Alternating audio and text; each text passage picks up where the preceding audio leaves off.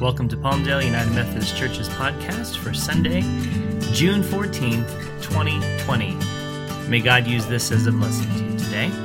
And now, Pastor Aaron Stenberg. O God, may the words of my mouth and the meditations of all of our hearts be acceptable in your sight, O God, you who are our rock and our Redeemer. Amen. When I graduated from high school, one of the coolest things that my parents did was to create a scrapbook of memories. It was nothing fancy. In fact, it was tied together with some yarn, but it had pictures representing different times in my life leading up to my graduation, and with it, a penny taped to the page. And each penny was for a different year of my life. Now, I think that there is a law or a code somewhere about not altering or messing with money, and I don't know if super glue on pennies counts, but it's been quite a while since I graduated, so I think we're okay. But I loved the message that this scrapbook gave me, and I loved the message that my parents were teaching to me, and that is that each year of our lives is important and filled with experiences. And there is a rhythm to our lives, an ebb and flow, like waves on the sand. We are constantly being gathered in and being sent out. For the past 4 years, our seniors have been gathering together for high school, and they are now being sent out to the next chapter of their lives. And we too have those moments, those comings and those goings in our lives, from mornings to evening, from birth to death, for times of turning inward and times of focusing outward. Our scripture this morning comes from the Gospel of Matthew, and it shows us this pattern with Jesus as well. Over the past 10 chapters, Jesus has been gathering his disciples together. They have walked alongside him. They have witnessed miracles. They have learned from his teachings. And now Jesus is about to send them out. While our text this morning begins in chapter 10, I would like for us to back up just a little bit to start with Matthew chapter 9, verse 35 for some additional context. If you have your Bible with you, I'd like to invite you to follow along, or if you have our church app downloaded on the home page, there is a link to the free YouVersion Bible app, so I invite you to turn to that.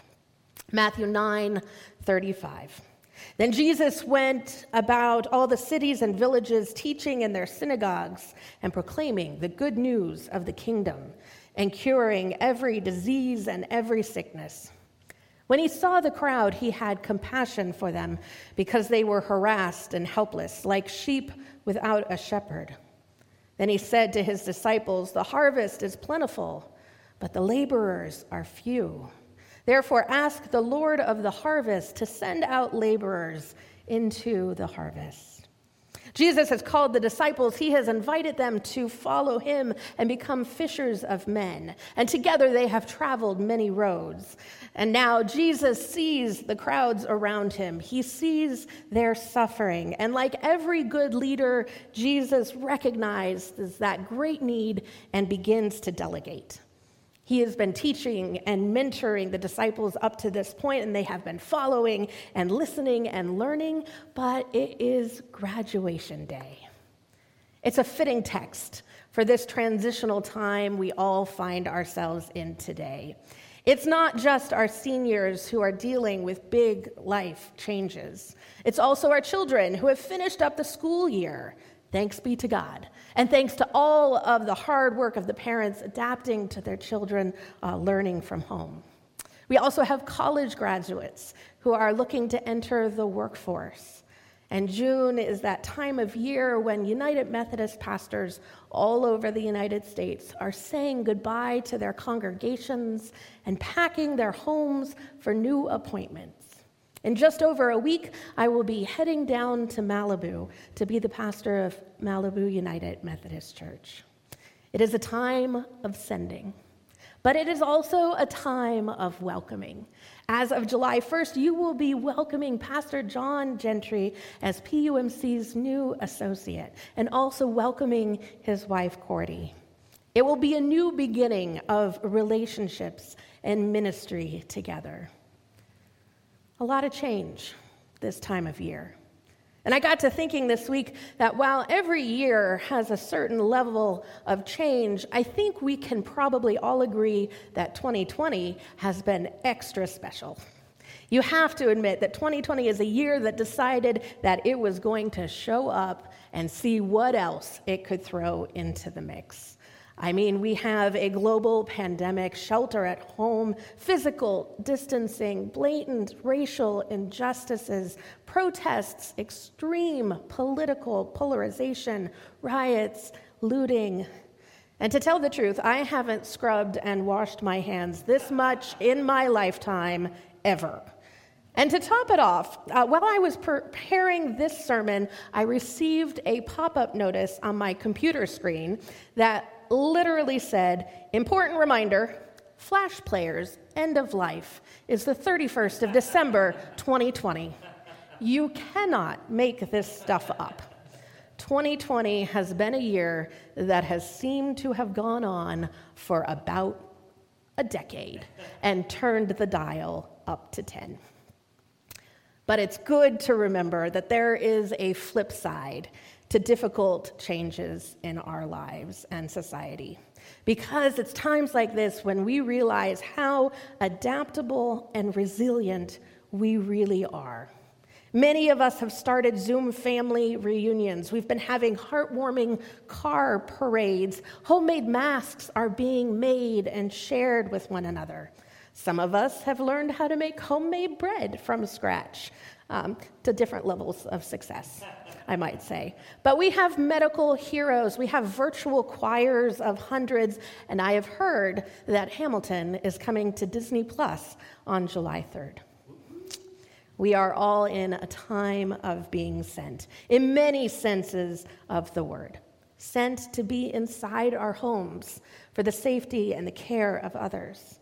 Send out to the streets to raise our voices as we seek to be in solidarity and work to address systemic injustice. We are being sent deep into a tech and digital world that many of us honestly have been avoiding. And we are being sent to be more present than we ever have been with our spouses, our children, our family, our friends, and our community. There's power in framing our lives as being sent. God has given us responsibility and purpose to do no harm, to do good, and to stay in love with God. And I think that there are times when focusing on the language of following Jesus might actually do us a bit of a disservice. Yes, we are followers of Jesus. We try to live as he lived and to love as he loved. But to lean too much on following can sometimes create a type of passivity within us. We aren't just followers. We are also sent. We are not just observers, not just focused on our individual selves, but we are the laborers, and the harvest is plentiful. Jesus is the good shepherd who also empowers us, who gives us authority and enables us to work in partnership with him in the work, and he sends us out. Matthew 10 begins with Jesus summoning the 12 disciples and giving them authority. He gathered, he empowered them, and he sent them out, 12 disciples. Now, in Scripture, a number is rarely just a number, and so we look at these 12 disciples or apostles, and we can see how they symbolize reaching out to the 12 tribes of Israel. No one is being left out. And the word apostles comes from the Greek apostolos, which means the sent out one. It's used only once in the Gospel of Matthew in this passage. And unlike the naming of the 12 in the other Gospels, here in the Gospel of Matthew, they are paired together. They won't be going out alone. They will be going out 2 by 2. And we get to Matthew 10:5. These 12 Jesus sent out with the following instructions: Go nowhere among the Gentiles and enter no town of the Samaritans, but go rather to the lost sheep of the house of Israel. As you go, proclaim the good news. The kingdom of heaven has come near. Cure the sick, raise the dead, cleanse the lepers, cast out demons. Now, this mission of the disciples is found in the other Gospels as well, but Matthew is the only one that has this striking instruction as to where the disciples are to go and to not go. It can be somewhat jarring to read, "Go nowhere among the Gentiles, enter no town of the Samaritans." Wait a minute, isn't Jesus' message for all? What about his parable of the Good Samaritan and his building those bridges between these two communities that essentially hated each other? I think it's important that we keep in mind that Matthew, in writing his gospel, already has a clear understanding of Jesus' worldwide mission. In Matthew 28:18, when Jesus appears to the 11 disciples after his resurrection, he says, "All authority in heaven and on earth has been given to me. Go therefore and make disciples of all nations, baptizing them in the name of the Father and of the Son and of the Holy Spirit, and teaching them to obey everything that I have commanded you. And remember, I am with you always to the end of the age." In this directive to the disciples to avoid the Gentiles here in chapter 10, Matthew may simply be acknowledging that Jesus' earthly ministry was directed primarily to the people of Israel. That being said, when others reached out to Jesus for healing, they weren't ever turned away. They were part of the crowd, and they followed him as well. And after Jesus' resurrection, the gospel was to be preached to the entire world. In the Interpreter's Commentary on Matthew, Douglas R.A. Hare makes a powerful observation that there are two imperatives in Jesus' instructions to the disciples in verses 6 through 8, proclaim and cure. And he points out that the verse can be summarized in the commands preach and heal. Hare writes, "As in the ministry of Jesus, the disciples' proclamation of the good news of the kingdom must be corroborated by signs of the kingdom. The emphasis clearly lies less on producing supernatural displays of supernatural power and more on manifesting concern for God's hurting people. The message about the coming of God's rule must be rendered believable through concrete demonstrations of God's caring." And that's something that as a church we strive to be faithful to, right? At Palmdale United Methodist Church, we are inspired by Jesus to love. We seek to reach out to our neighbors with love for their whole persons, physically, mentally, spiritually.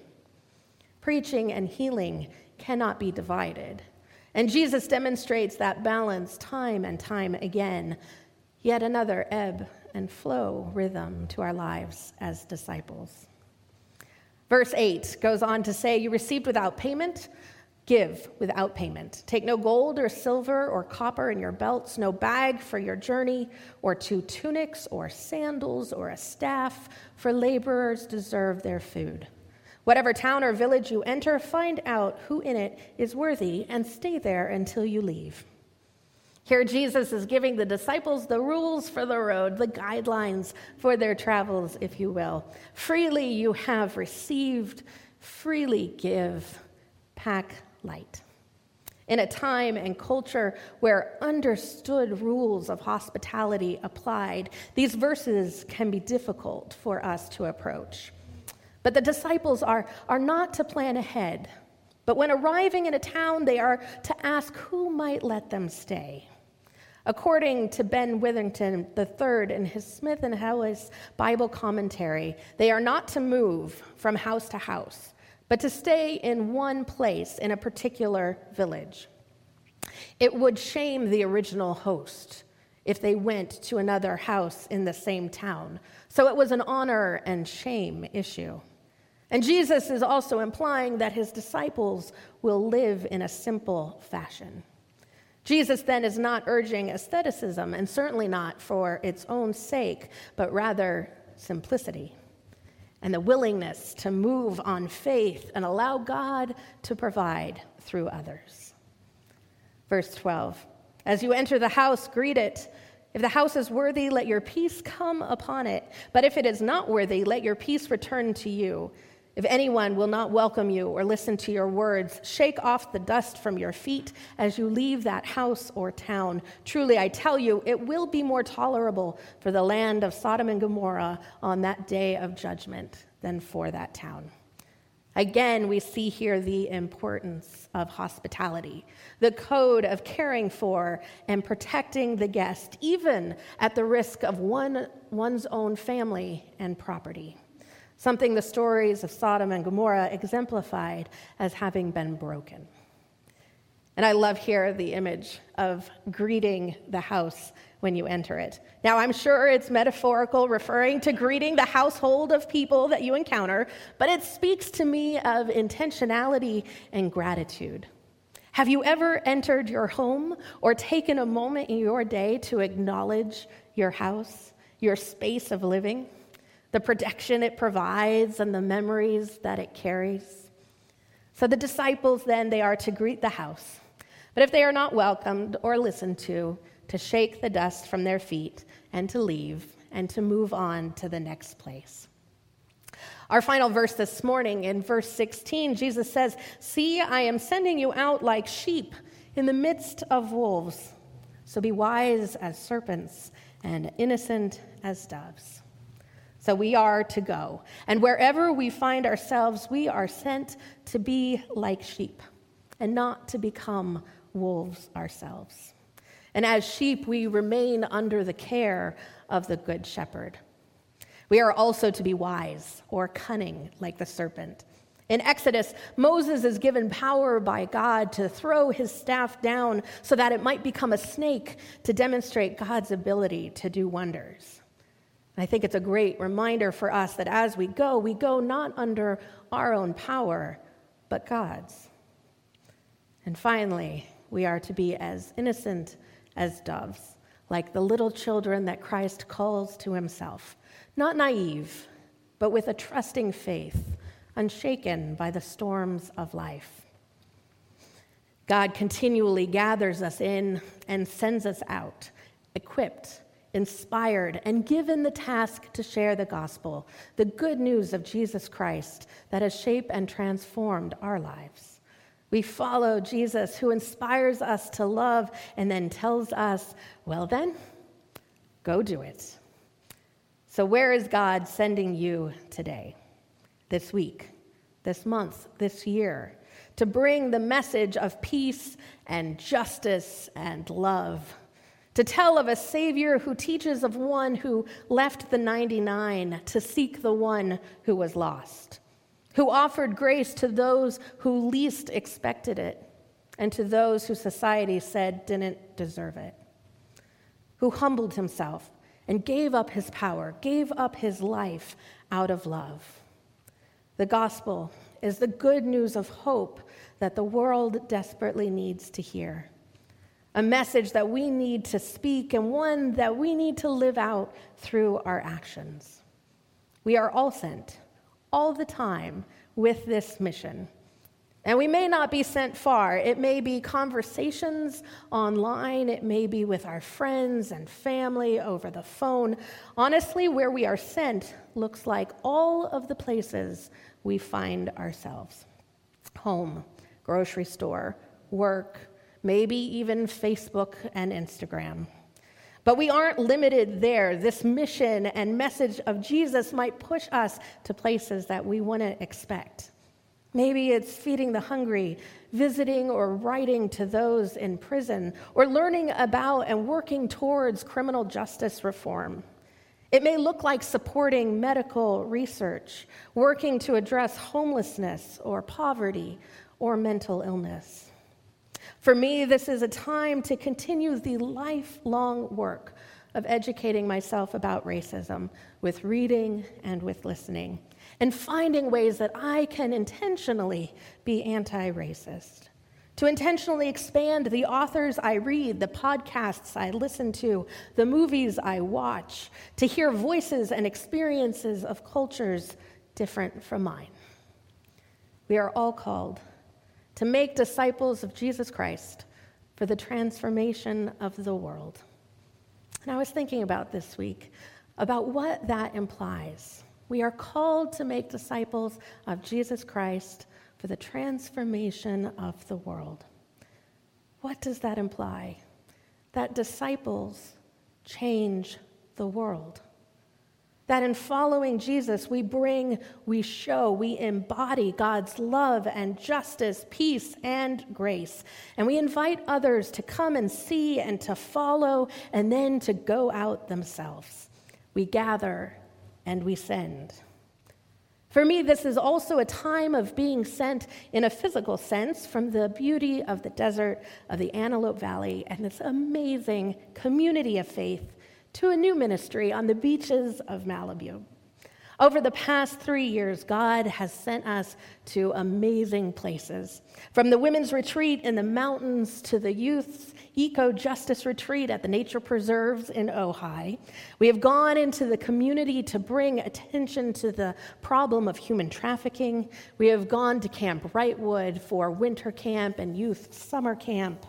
And we have gone so many places with the youth group and the young adult group for Destination Unknown. Together, we have dived into reading and studying Scripture. We have prayed with and for one another, enjoyed countless meals together on Food for Thought, gathered together now through Zoom virtually, and we've gathered at the table to celebrate Holy Communion. God has sent us to feed the hungry, clothe the naked, and welcome the stranger.